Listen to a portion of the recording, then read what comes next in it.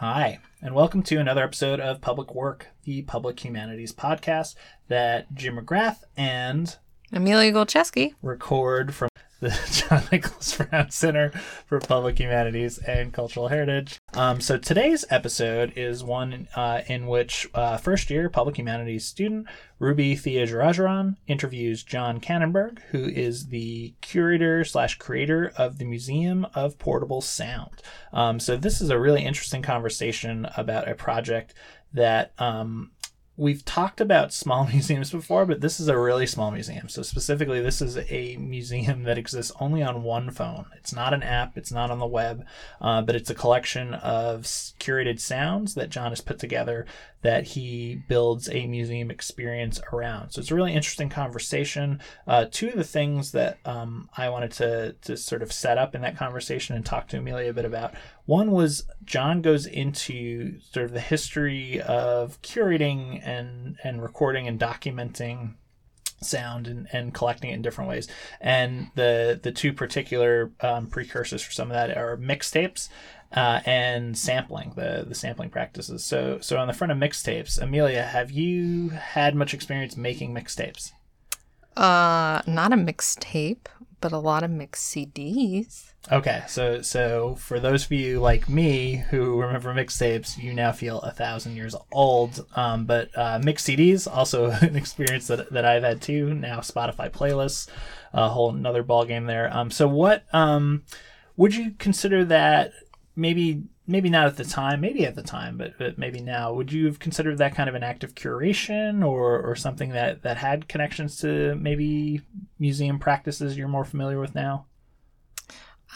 Yeah, I think so. And I think contrary to previous episodes of Public Work, where our good audience learned that I really like Enya, I like other types of music too, and I'm kind of a music snob. And so I create mix CDs for my friends, and I send them out like every month. And you still do? Oh yeah, it's a big part of me. Yeah, I think in another world I was a DJ. For the record, Jim McGrath, co-host of Public Work, has not received one of these mix CDs yet. Just you wait.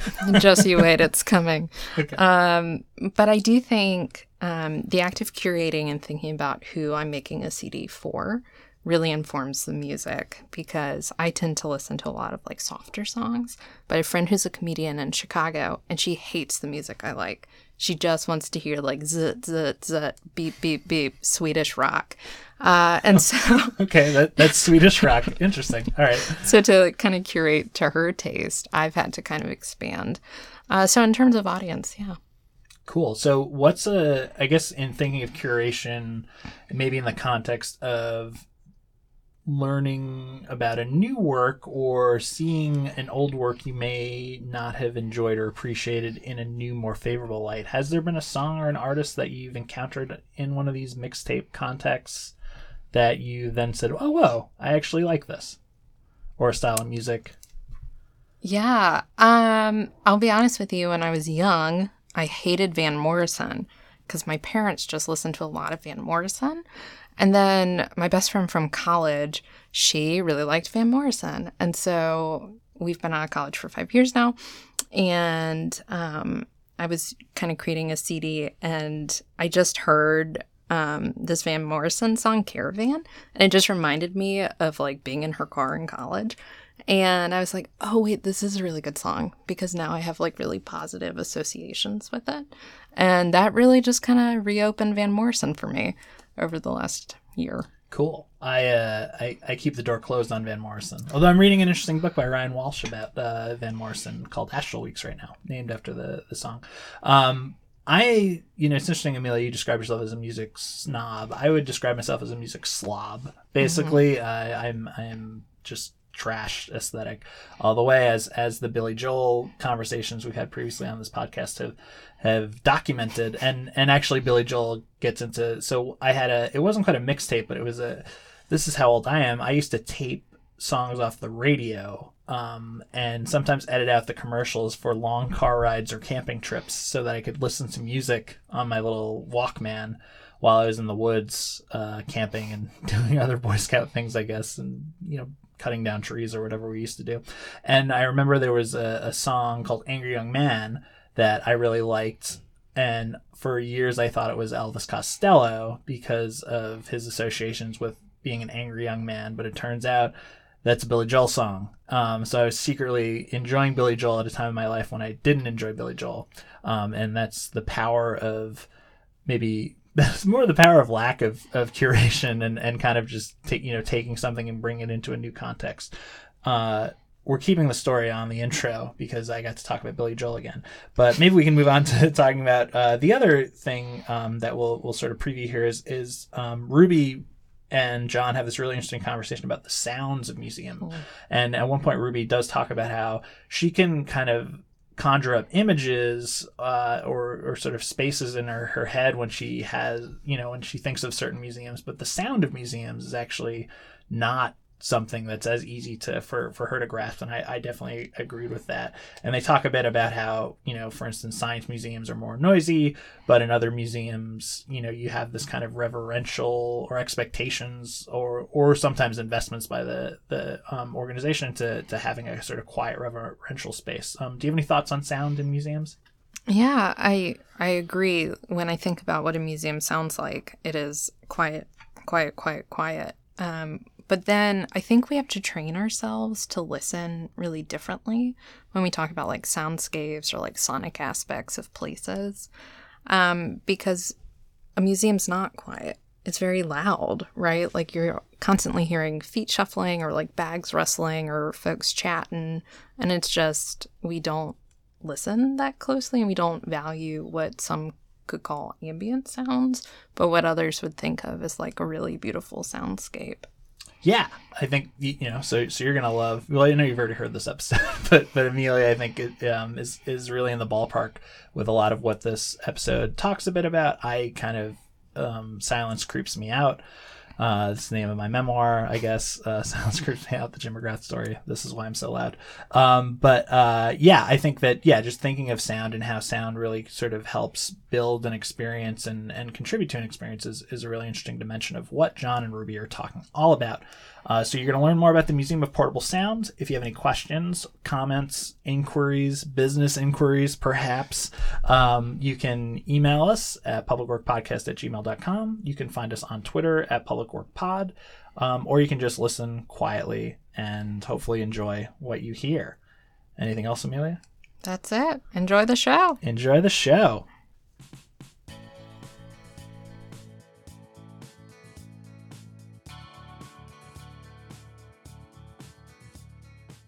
Hi, I'm Ruby Thiagarajan, and I am a first-year master's student at the Public Humanities program here at the John Nicholas Brown Center. I'm very excited to be talking to John Kannenberg today. He's an artist and a curator based in London, and we're going to be talking to him about his work on the Museum of Portable Sound, as well as some of the other art projects that he's involved in. Thanks for talking to us today, John. No problem. Thanks for asking me. To start with, could you tell us a little bit about your work with the Museum of Portable Sound? Like, how would you describe that project? Well, the Museum of Portable Sound is a museum that I created back in November of 2015. That's when it first officially opened. And it's actually the practice portion of my practice-based research for my PhD that I'm working on right now. And it's a bit of a combination of a curatorial project and a performance art project. The museum is a bit of a conceptual piece in and of itself, which is the Museum of Portable Sound is an institution that exists only on my mobile phone. It's a museum of sounds that can be listened to, but they're not distributed online and there's no app involved. The only way that visitors can hear the content of the museum is by booking a visit with me, and we meet in person, one-on-one, and I give them my phone and a gallery guide, which is a printed book that I've created to go alongside the audio files that are on the phone. And then we sit for as long as they want to listen to the material on the phone. There's about 5 hours of material on the phone right now. And then we chat afterwards. So it's a project that combines thinking about sound and sound studies, sound as culture, rather, and museum practice, and thinking about what a museum can or can't be, and questioning issues around the online distribution of sound, and sound as a digital object, and sound as an object. Yeah, I'm definitely really, when I first heard about your project, I was surprised that you hadn't released it as an app. And hearing you describe the process of meeting a visitor and having a conversation afterwards, like, I completely understand why you would do that. It just seems like a way more personable visit to the museum. Yeah, it's not only that, it's one of the primary reasons why I set the museum up this way is so that the visitor is sort of forced to set aside a time and place in order to listen attentively, because close listening is really something rare in contemporary culture right now. Normally when people listen to things like this podcast, for example, they're probably doing something else while they're listening to it, either driving somewhere or, I don't know, doing their laundry or something. So what as a sound artist, I'm interested in encouraging close listening to sound and thinking about sound very attentively. So that was one of the main motivations for turning it into this sort of ridiculous, situation of someone having to go out of their way to physically visit my phone, because then it feels more like an event and a visit to a quote unquote real museum than just downloading an app and listening to it at home whenever someone would want to. Yeah, that sounds really fantastic. I like the idea that it's an event, because we always think of like museums that focus on visual culture as an event because you have to physically go to them, but you're working with sound as an object. Can you talk a little bit about your collection? How do you go about looking for your sounds? Where did they come from? And how are you thinking about sound as an object? Well, just in general, the sort of concept of sound as an object seems to have started with the composer Pierre Schaeffer in the 1940s, the late 1940s. He was a composer in France who coined this term, sound object, and he used it as the basis for a new form of music that he called musique concrète, which is music that is created out of sounds recorded onto audio tape.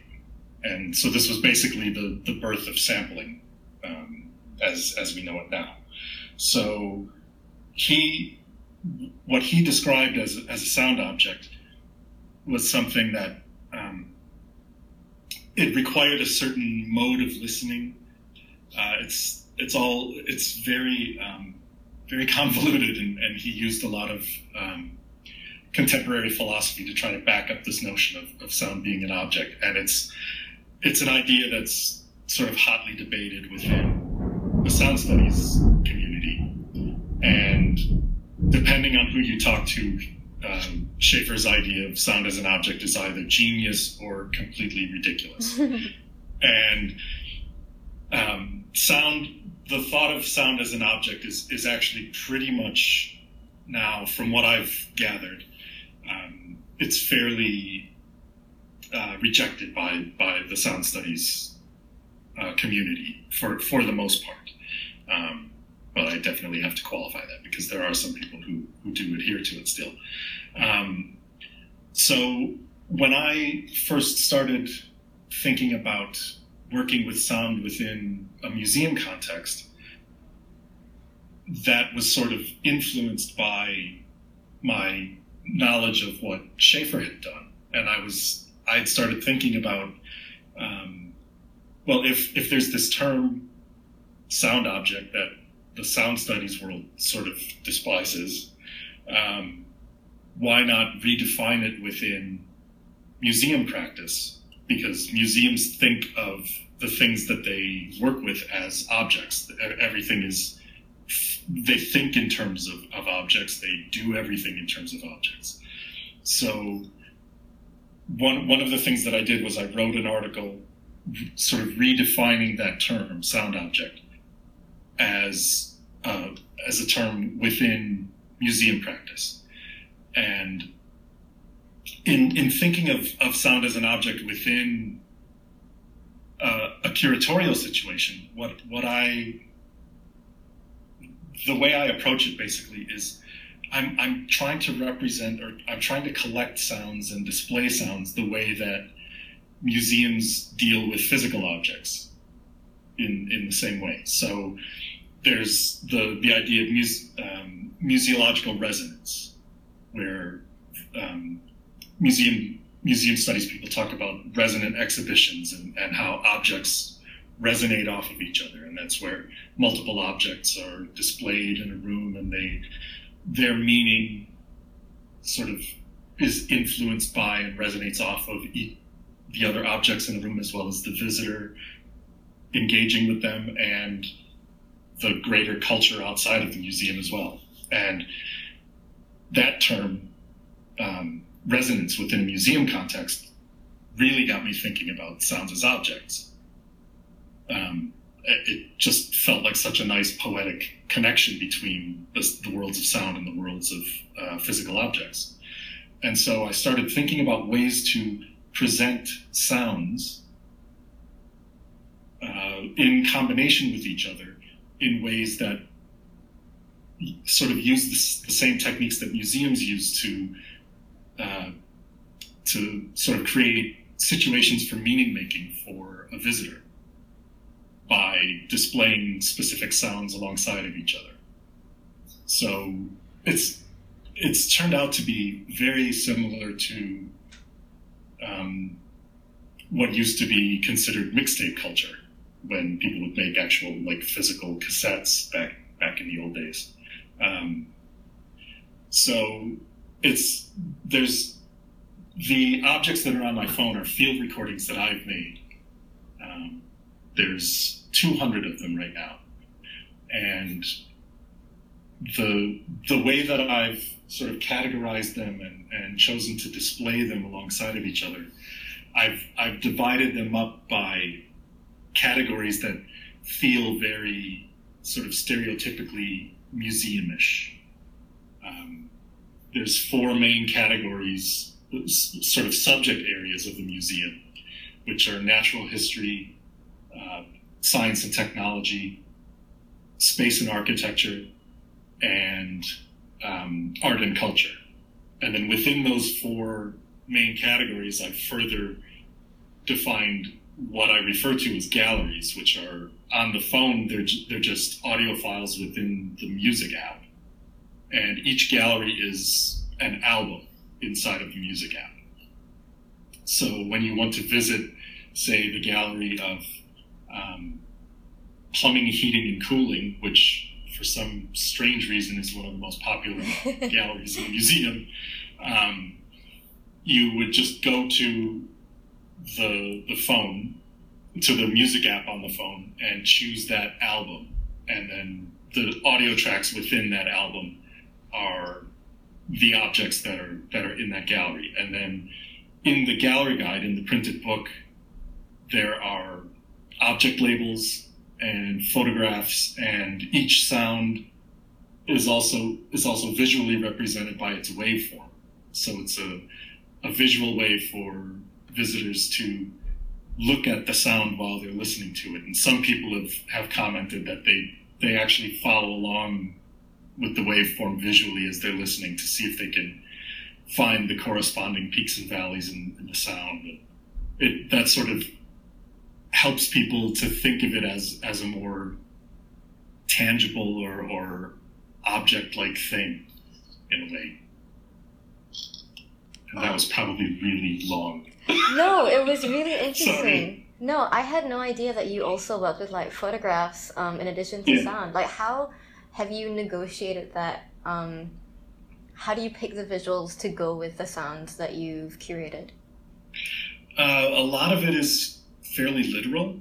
So a lot of the sounds that I collect are related to post-industrial culture. So it's things that I hear out in the world. A lot of things are machine related or technology related. And so, for example, one of my favorite things to collect whenever I go to a city is to find the audio signals that are used on streets to assist visually impaired people in crossing the street, because just about every city has a different sound for those. So when I make a recording in a location, I try as much as I can to take a corresponding photo of the source of the sound. So if I do have a photo of a source, I tend to include it in the gallery guide. And that was actually something that I was sort of dragged kicking and screaming to start doing, because when I first started the museum, I wanted it to be solely a sonic experience. And the first version of the museum had a very simplistic gallery guide that was almost entirely text-based. And when I was showing it to visitors, immediately the feedback I got was the objects that had a visual of some kind next to them were more easily sort of understood or digested by the visitor. And the two biggest early bits of feedback I got on the project were more pictures and more sounds, because the original version of the museum was only 30 minutes long. And people wanted to be able to get sort of lost in it, like in a big museum. So it's been 3 years that I've been doing the project now, and so I've kept adding more and more pounds to it, to the point where I've got 5 hours worth now.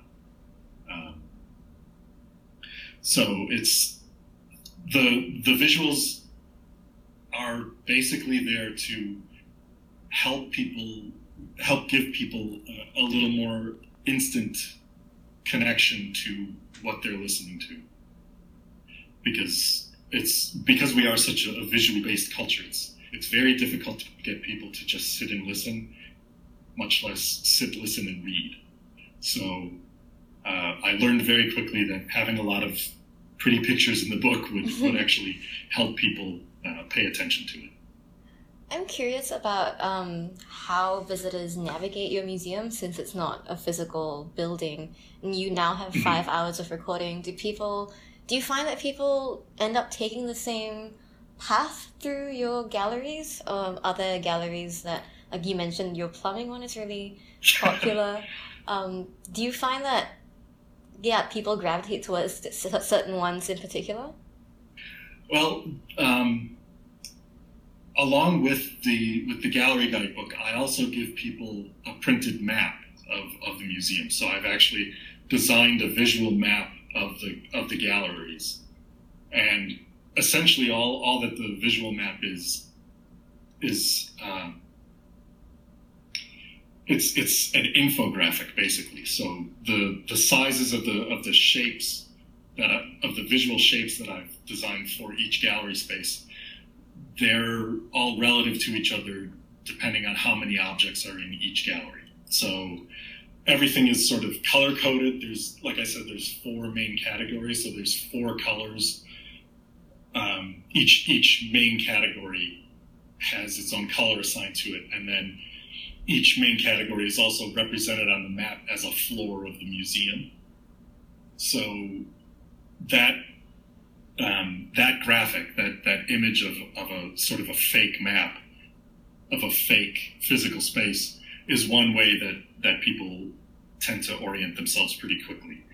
Another way is I've also created a series of guided tours, which are essentially just playlists on the phone. And those are also notated within the gallery guide, so you can follow along with a playlist. Just play the playlist, and as you page through the book, there are icons on the objects from each playlist or guided tour, so you can just listen to it in order and page through the book and find the corresponding information to it. So some people like to take a guided tour because they're just completely overwhelmed when they sit down with it and don't know where to start. But the vast majority of people just sort of take a minute or two to look through the map and look through the book, and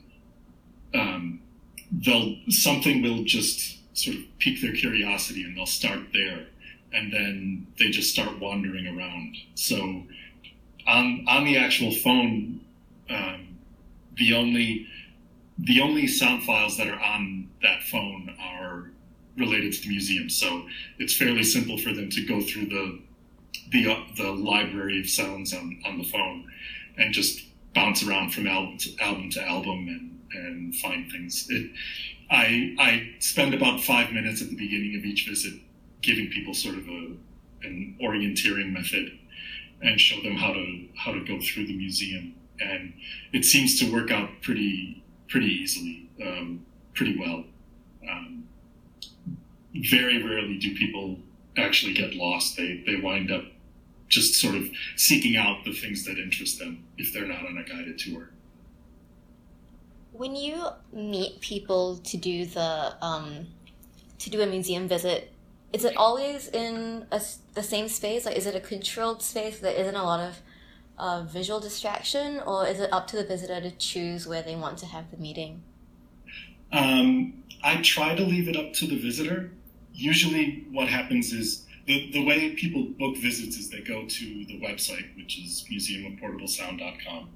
And all over the website, there are links to a contact form. And people just fill out the contact form and say they're interested in visiting. And then I get in touch with them over email, and we just arrange a time and place to meet. And I try to keep it up to them. When I first started the project, it was when I first moved to London. So I also kind of used this as an excuse to have people show me around London, because I wasn't familiar with everything. So I would ask people, where do you think would be a good place to meet? And they would suggest something. And over time, I've sort of developed a few different places that I tend to set up visits if people don't have an idea of where they'd like to visit. So I do a lot of visits at in the cafe at the British Library, or the cafe at the British Museum, the cafe at the V&A, and other places are just sort of other cafes or even pubs, or sometimes I've done visits outside in parks and things, depending on the weather. So it's never really, there's no real control to the situation usually. Things are very much left up to chance, and it's kind of it's more like just a very informal meeting. It's essentially a stranger and I get together for coffee. They listen to my phone, and then we chat. And that I didn't specifically design it that way. When I first got the idea for the museum, I really wasn't sure how it would work. But eventually, it just sort of this process of setting up meetings just sort of created itself, and it's been working now for a couple of years, so it seems to work out pretty well. But it usually depends a lot on what type of headphones that people bring, because I do encourage all visitors to bring their own headphones for health and safety reasons. And some people just bring earbuds, like regular earbuds, and other people bring serious, over the ear giant headphones, and depending on how noisy the place is, and the type of headphones a person's brought, their experience will vary. But a lot of people seem to be able to focus in on the sounds on the museum fairly easily. It really surprises me sometimes that people are able to focus, because a lot of times while I'm sitting with them, I can't focus, depending on where we are, because it might be extremely loud. So, but the feedback I've gotten from most people are that it's fairly easy for them to sort of block things out and focus on listening to the sounds, and also that sort of other distraction around us helps them feel like they've. Some people say that it does help them feel a little more like they're actually in a museum, because when you're in a museum, you very rarely get to have a one-on-one experience with the objects, and you're usually jostling around other people, and so that amount of distraction seems to actually kind of help in a way to sort of sell the idea that listening to my phone is actually visiting a museum. Oh, that's really interesting. I was, it was surprising to me when you said that you had a lot of your meetings in cafes, because they seem like difficult places to listen carefully to things. But that's really fascinating. You mentioned that a lot of the cafes that you meet at are also in museums. Mm-hmm. Do you find that your visitors will do that before or after going to a more traditional visual-oriented museum? Usually not. No. I think usually what people do, if we do agree to go to a museum, usually it's either because the person works in that museum, because I've had a lot of interest from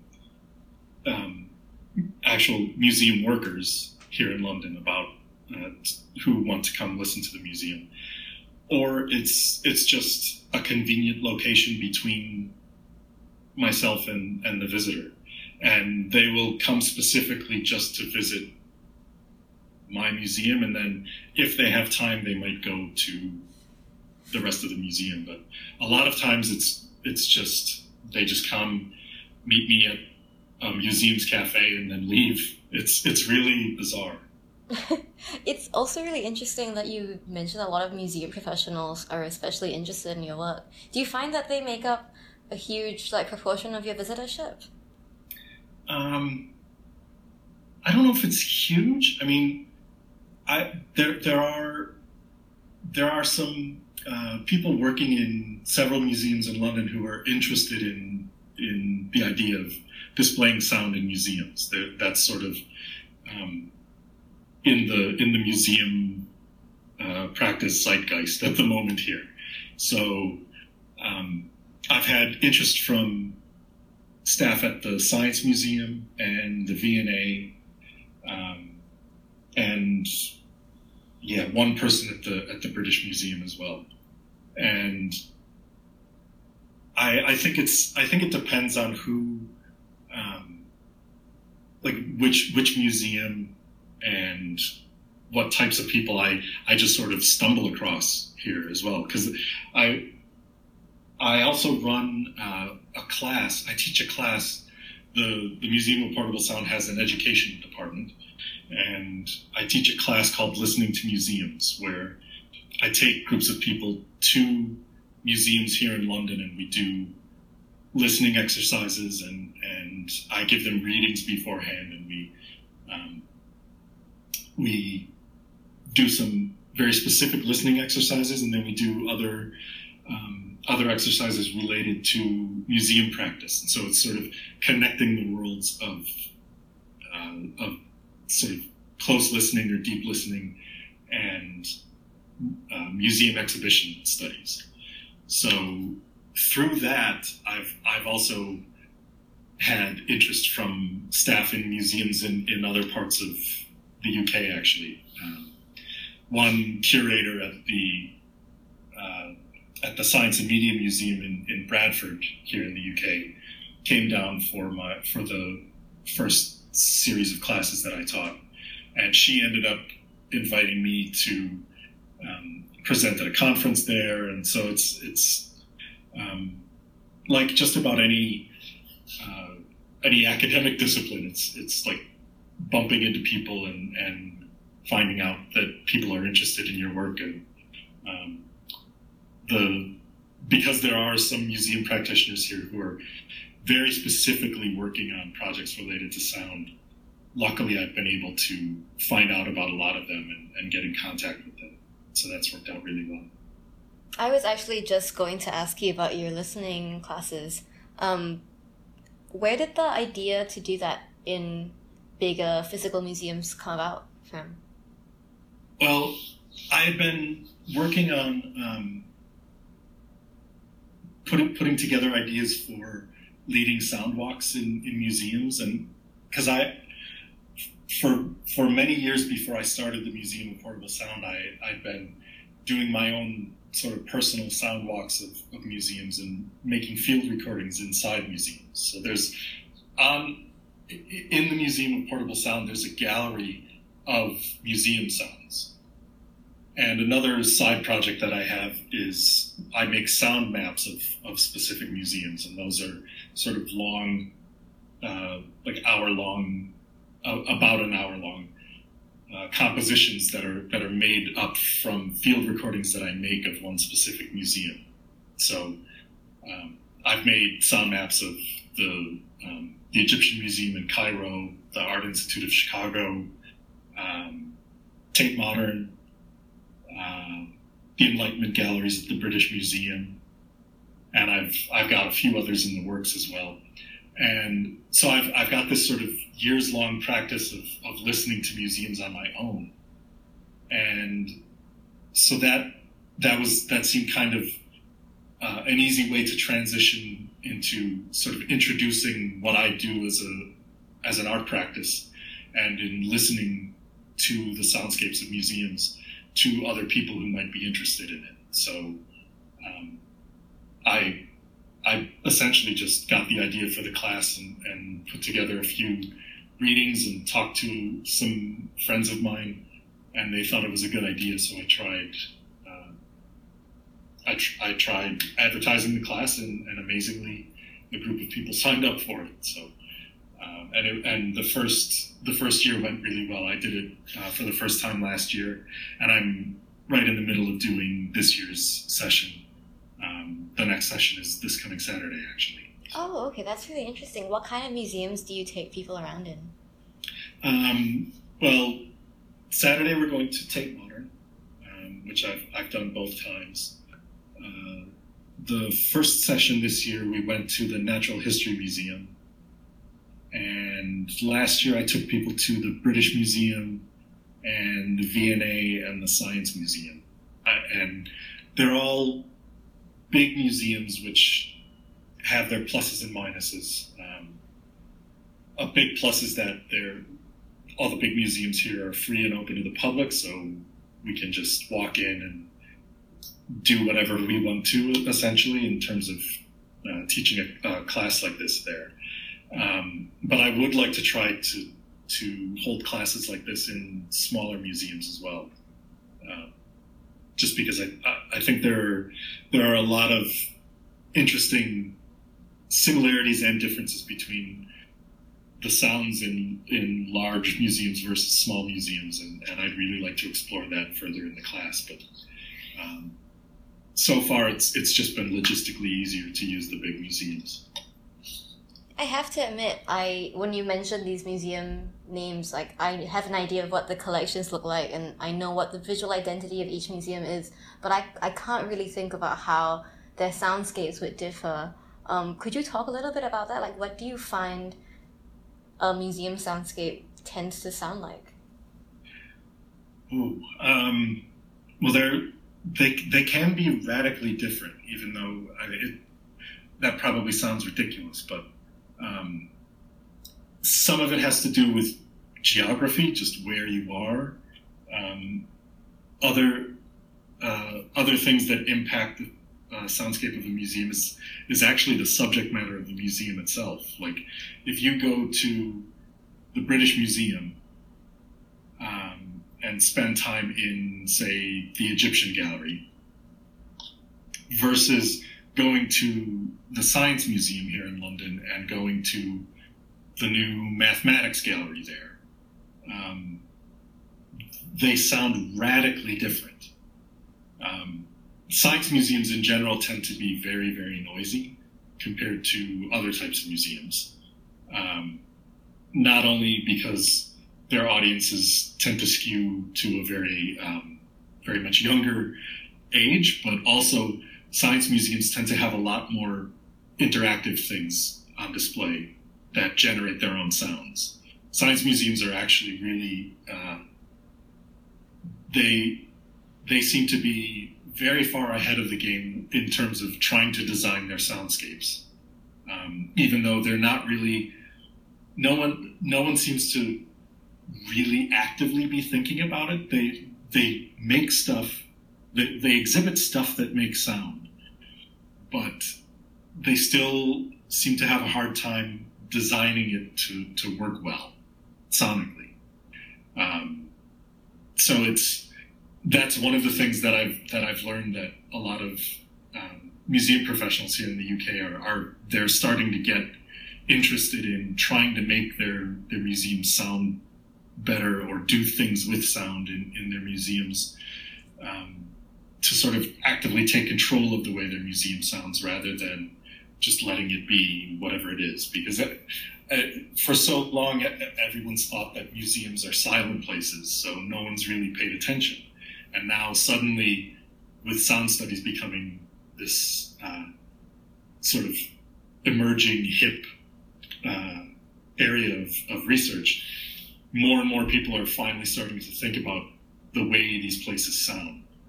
So a lot of it has to do with subject matter and audience and architecture, and they sound much more interesting than I think most people would tend to imagine. I'm definitely gonna listen more carefully to museums the next time I go. Yeah, I only I zero in on people's conversations about the art and stuff, but I never really think about all of the ambient noises around it. You're right, like people do think of museums as silent places. Yeah. Could I just ask what projects you're currently working on? Like, you mentioned you're teaching the class. Like, what does the future of the Museum of Portable Sound look like? Do you have like an end date for this project, or are you looking to make it a lot bigger? Well, my PhD is hopefully coming to an end this year. I'm supposed to have my viva in the autumn this year, but I definitely don't want the museum to stop when my PhD is finished. In terms of recent projects with the museum, we just released sort of a new product in a way, and it's something that I had as an idea for a long time when I first started the museum, but I never had the chance to really put it together until just recently, and I don't even fully know why I wanted to make it or what it's for, but I've just started producing these things that I'm calling a deck of portable sound cards. And what they are is a deck of 50 cards that have items from the museum's permanent collection on it. So each card has a waveform of one of the sounds in the permanent collection, and then just a short statement or description of that sound, along with the name and provenance and duration. And part of it was I'm very interested in ways that I can make sounds feel like objects. And so that was one of the first ideas that popped into my head, was making a deck of cards of sounds. And I still don't really know what to use them for, but it's something that a number of people have found exciting and have wanted to get their own copy of. And so I'm really interested in seeing how other people can come up with ideas for how to use these things as possibly educational tools or something to use in a listening workshop, or maybe even make their own versions of it. So that's, along with more publishing projects, that's the kind of thing that I'm interested in doing, is creating objects related to sound that help us conceive of sounds as objects. But in terms of other projects for the museum, I'm hoping to add another class to the education department, which would sort of take one aspect of the listening to museums class and expand it out to an entire course on its own, which would be a course on fundamentals of drawing and listening practices within museums. So it would be a combination of drawing, of visual drawing and sonic drawing. So it would be drawing the sounds that are heard within museums, which is something that I do in my art practice, and I'm interested in sort of seeing how other people react to that practice in a classroom situation. And then there are a few other ideas of possibly opening up other branches of the museum in other cities, which is still very early. It's very early stages on that, so I don't want to sell more than I'm actually going to be able to do, but that's one idea that I have that hopefully will be coming up down the road.